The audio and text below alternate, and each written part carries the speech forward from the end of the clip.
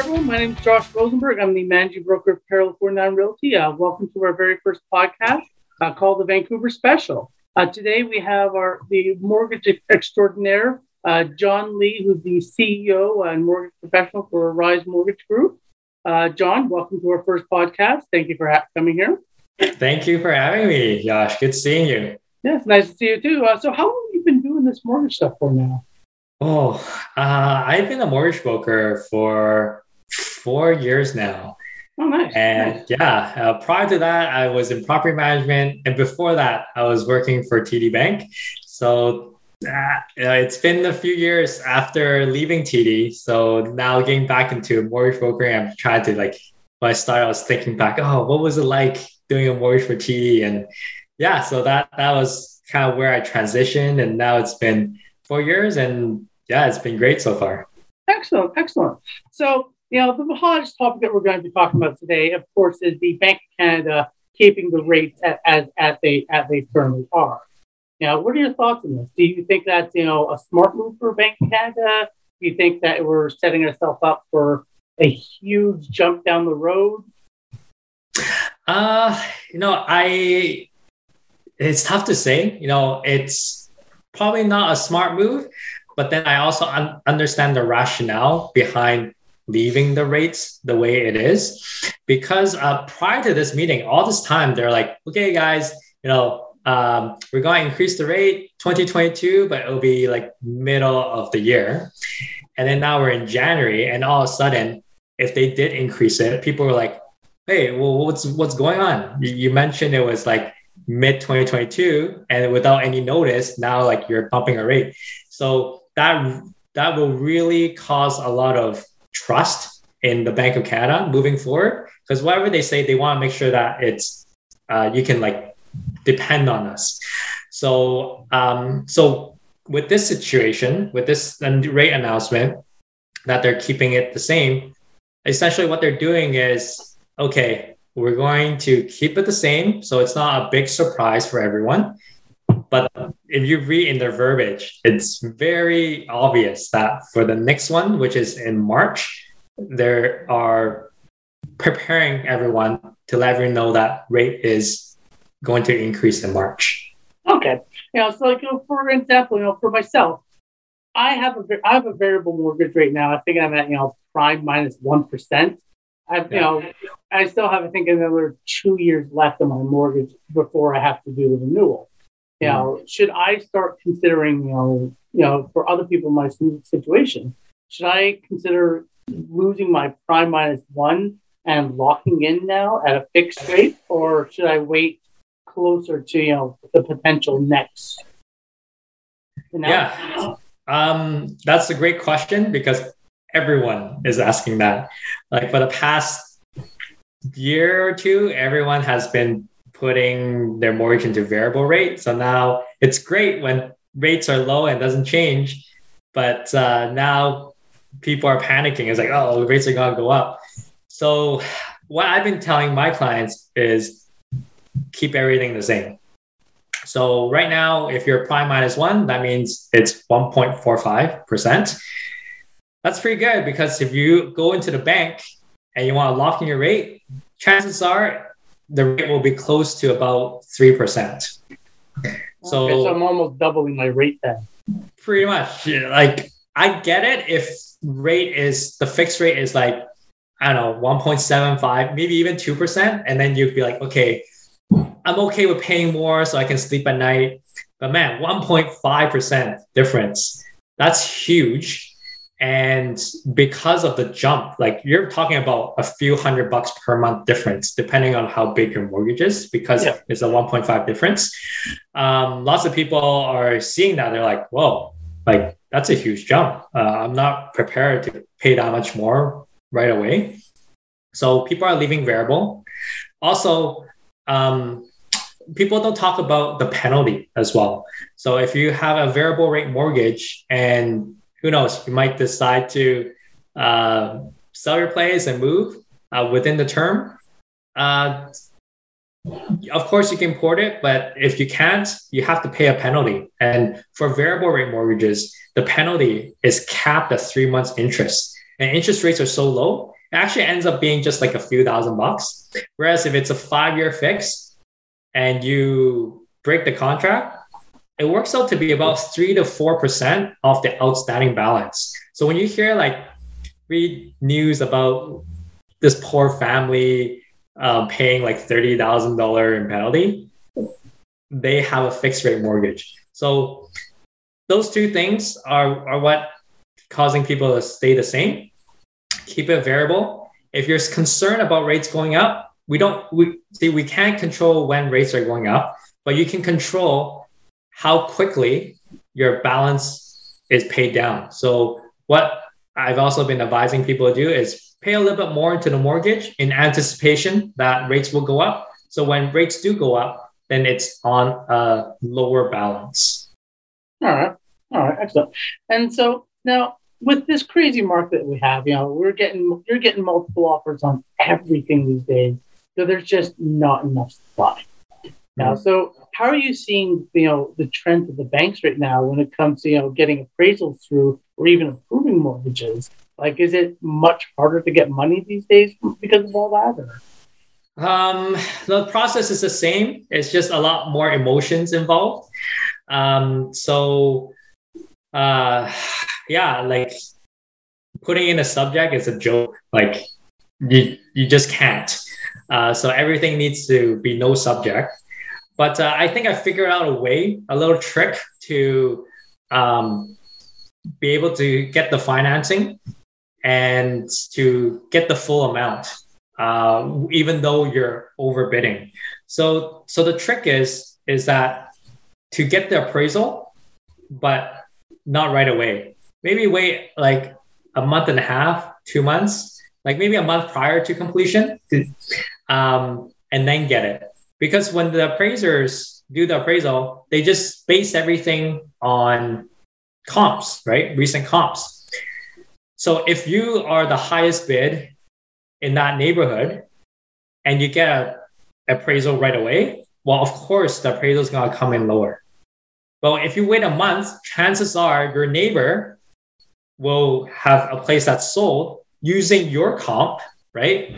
So then now the appraiser can have something to work with to bump up that appraisal valuation.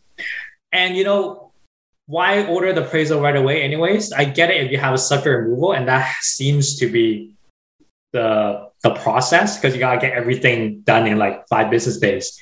But if you don't have subject removal, then really you don't really need to get that approval yet until later on. So wait until there's a little bit more comps in the area, then get the appraisal. Then chances are you should be able to hit the purchase price that's on the contract. So that's probably the hardest, most frustrating part. Another thing that has been difficult are for people who are buying condos and they have a less than 20% down payment. So with these first-time home buyers, they're getting priced out, but they can still kind of get into the market. And how they get into the market is buying old condos, 25 years, 30 years. So at that age, there's probably a lot of repairs to be done. That's definite. And if it's insured, then there's only 3 insurance companies that we can approach. Even if they have good income, if the insurers don't like it, they're not going to be approved. So it's very important to really read the strata documents, make sure all those repairs are all done, or there's no upcoming big ones. Because for a building that old, a depreciation report should be available, and they will be reviewing it. Yeah. Now, thinking of that, because I know like for a while, a lot of these, condos and stuff like that have been having a problem with insurance rates going up through the roof. Now, because they're just getting they're just getting toasted these days with some of these rates. Are the banks, is that being a factor for the banks these days when they're doing the lendings? If the building's having problems with insurance premiums going through the roof of like I think the Telus Garden building, their insurance premiums are astronomical for a brand new building. Yeah. No, it hasn't been an issue. The banks don't really include insurance premium as part of the housing costs. They usually just include like property taxes and maintenance fees. What they do require is that it is insured. Okay. So if it's expensive, it's fine as long as you can get it insured. One thing that did happen recently, if you remember, was the flood in Abbotsford. Oh yeah. And many of those homes, like they had completion dates during that time. And if the house was okay, it wasn't affected by flood, they still couldn't complete because they couldn't get the insurance. No insurer was willing to insure it. Yeah, so, particularly if it's on a floodplain. Yeah. So in that scenario, then that does affect the lending, but not because of the cost of the insurance. Okay, excellent. Like other weird, trends that you're noticing these days for things going on, other than our market being crazy, are there other weird trends that you're noticing of people putting lower down payments more than usual, or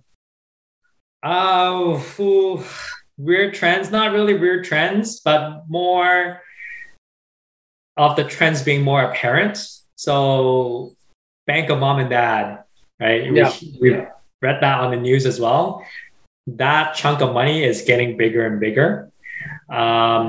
So that's how these first-time home buyers are keeping up with the home prices. It's not like because they got a promotion or wage increase, but it's because they're getting a larger gift. And how are they getting larger gifts? It's because the parents own the place, or maybe they've been investing well over these years. Stock market has been doing well, not recently, but for the past few years, it's gone up quite a lot. So there's lots of money floating around. And then passing it on to the next generation. In terms of other things, not really. I mean, nothing much has changed. In terms of lending side, banks, there are some that is like tightening a little bit, but not too much. For example, like before, if you had a PR card, then getting a mortgage is very, very easy, even though you don't have income. But now they've tightened that up a little bit where you still need to show income. So not really out of the ordinary, more gifts being passed on. Okay. Now, one thing that I know my family did this, and I don't know if this is the proper way of doing it or if this is just my family's way of doing things interesting. Now, instead of providing funds as a gift, one thing they did is they would register it as a interest-free, payment-free mortgage on the title. So they would go on as a second title. And this way they don't have to, it doesn't have to be a gift anymore because they're going on as a private lender essentially in that. Yeah.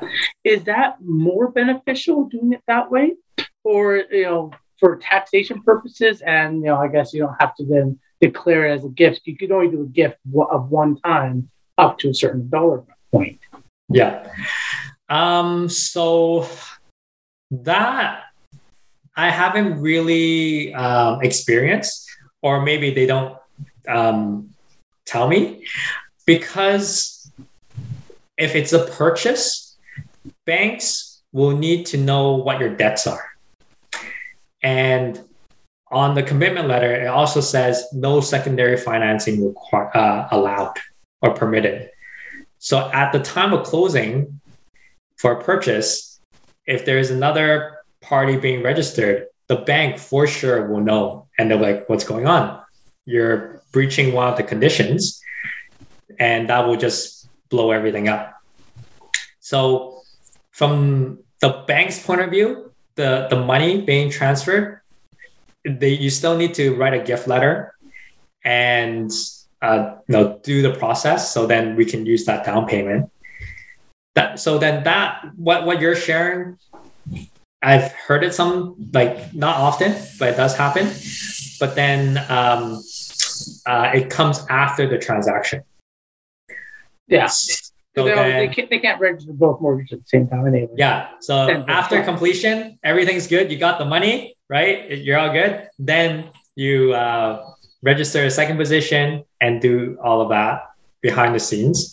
Yeah. Is it better or worse? I think it would be, it's good legally, right? So it's depending on what was the agreement done behind closed doors and privately.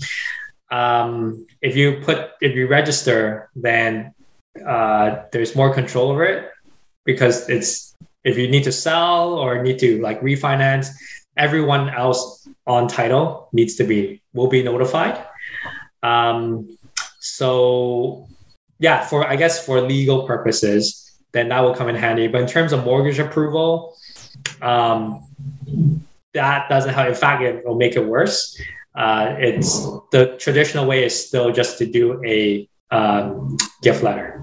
Okay, excellent. And now, how much does it cost these days for per $100,000? Like, what is your average rate for like a 5-year fix versus a 5-year variable? Yeah, so I was saying, so like right now for variable, you're looking between like 1.4 to 1.6%. Well, what does that result, break down to for dollar point per 100K?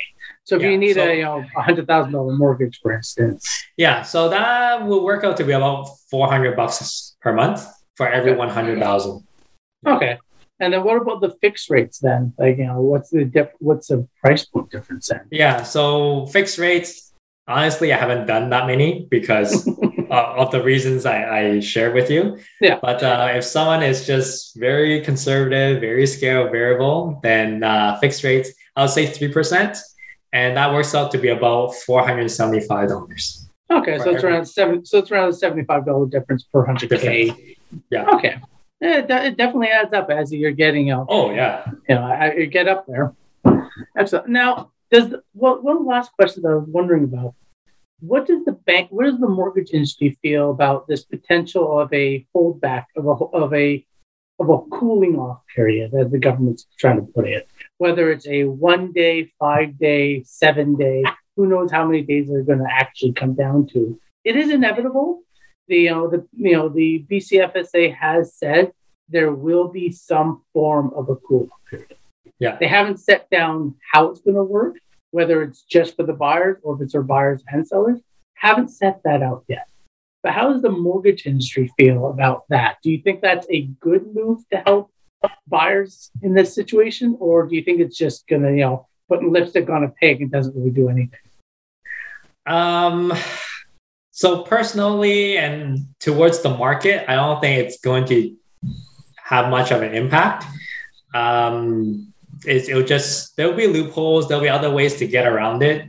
But so in terms of cooling or like causing prices to come down or something, I don't think that will play a role at all. In terms of mortgage side, remember this is only for BC. So So it's province specific. Banks are federal, like Canada wide. So for them, it doesn't also affect them either. Like for them, same thing. They'll just look at, okay, well, what's the purchase price? What are the conditions? When's subject removal? So given that scenario, every single purchase agreement will have a 7-day subject removal, which kind of gives us, a breather as well, so that there's not as much stress. But then again, remember I was sharing with you the tip about appraisals. That also means we'll have to get an appraisal within that time to get the firm approval. And the values may not come in depending on how aggressive or how crazy the market is during that time. So I think it will cause less stress just because there is that period to back out. But in terms of pricing and everything, I think that's not going to affect it much. Okay. Now, one last topic I was, just for the first-time home buyers that will be listening, are there any new programs for first-time home buyers? I know there's the RRSP, gift that you can use a certain percentage of your RRSP towards the down payment. There's also the first-time home buyers grant for the property purchase transfer tax under 500. It's under 500K. Yeah. And then I think it's scaled between 500 and 550. Yeah. 550. Yeah. So there's those two programs. So are there any other programs that first-time home buyers can take advantage of, in this market? In Vancouver or British Columbia, not so much. So the most common one is the RSP Home Buyers Plan, where you can take out up to 35,000 from your RSP, and then you have to repay it back within 15 years. Property transfer tax, you mentioned 500,000. I don't even know what you can get for 500,000 anymore. You might be able to get a bachelor in downtown. Maybe, possibly. It might be listed and then sold at 800,000 or something. Yeah. So in terms of property transfer tax, one rule, not specifically for first-time home buyers, but for people who are buying pre-sales. So there is also an exemption if it's brand new and it's up to 750,000. Then the property transfer tax is also waived as long as it is owner occupied. And then and that's only for first-time home buyers, right? No, it's not for anyone. So anyone who buys a pre-sale under 750 can get and you're living in it. And for personal use, can get exempt from property transfer tax. That's correct. If it's rental, then no. Okay. And that they adjusted that too. So it's up to 800, so it scales down, kind of the other rule for property transfer tax. And the last thing is the home equity partnership program. That, to be honest with you, I haven't done one before because. Is that the one where there's two different buyers that are buying a property together, in the combined, yet they're not related type thing? No, it's where you buy the property with the government. Oh. Yeah. So it's called the share equity plan. That's what it is. So basically, the program is your first-time home buyer. You have less than 20% down payment. And then the government can say if you put down 5% or something down payment, then the government goes, oh, okay, if you want to join our program, I'll fork in 5% with you. So then really your down payment is 10%. It's interest-free and no payments as well, okay? So here's the catch. It's essentially a grant then? No, but here's the catch though. The government takes 5% of your property.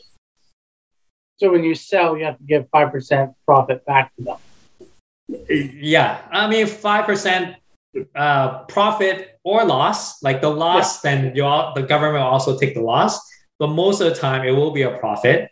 So if they purchase in 2020, and then 2021 been a crazy year, probably gone up 10, 15%, the government also has gained that 5% of that gain. So they package it in a way where it's so nice, where it's interest-free, things like that. They can be quite costly depending on how much your property has increased. Well, obviously a lot of people haven't taken, at least you haven't dealt with a lot of that personally. No, because what actually also happens is that the program doesn't allow them to borrow as much. They can actually borrow more if they don't use the program, because they factor in that 5% loan into the debt servicing as well. Oh, okay. And then they're like, okay, well, I'm not borrowing more. Then why don't I just pay a slightly higher premium, but I get everything 100% all in my name. Yeah, excellent. Yeah. All right, excellent. And are there any other last tips you think for buyers these days to try to survive this market and be able to buy something? Any other last minute tips you think you can pass their way? Um, well, I think it's an advice that many realtors, like the realtors in your brokerage, are advising already. Is you gotta be ready. Yeah. Everything needs to be all set, and you're ready. If you're just looking around or you're not really so sure, I mean, I guess you can look once or twice, but really you're just wasting your time. Everyone, everyone you're competing with, they have everything ready and for financing wise. So they're all very confident when they put down that bid. Excellent. So get pre-approval ahead of time. Yeah. So do your homework. It's a big purchase, and get the right people helping you to purchase, especially during this time. Excellent. And the rate, if you get pre-approved, the rate is still at, it's a 180 days. 120 days. That's 120 day rate holds. Yeah. For Excellent. fixed rates. Excellent. And variables, obviously, that's. Yeah. Now, what is the variable rate at these days for, So I'm mentioning between 1.4 to 1.6. So 1.4 to 1.6, so that's sort of prime minus sort of between. Prime minus 1 to 1. Say 1.1, I guess. Oh, nice. Excellent. Well, this has been the Vancouver Specials first podcast. That I thank you, John Lee, for coming on and being my first guest. And you all have a wonderful day. Yeah, thanks for having me, Josh. And for those who would like to get in contact with me, I'm sure Josh will provide my contact information at the very end. Yeah, there'll be a description at the very end with your card, so people can contact that as well as in the description. Perfect. Happy to help and happy to meet with all of you guys. Excellent. Thank you. Have a wonderful day, John. Thank you.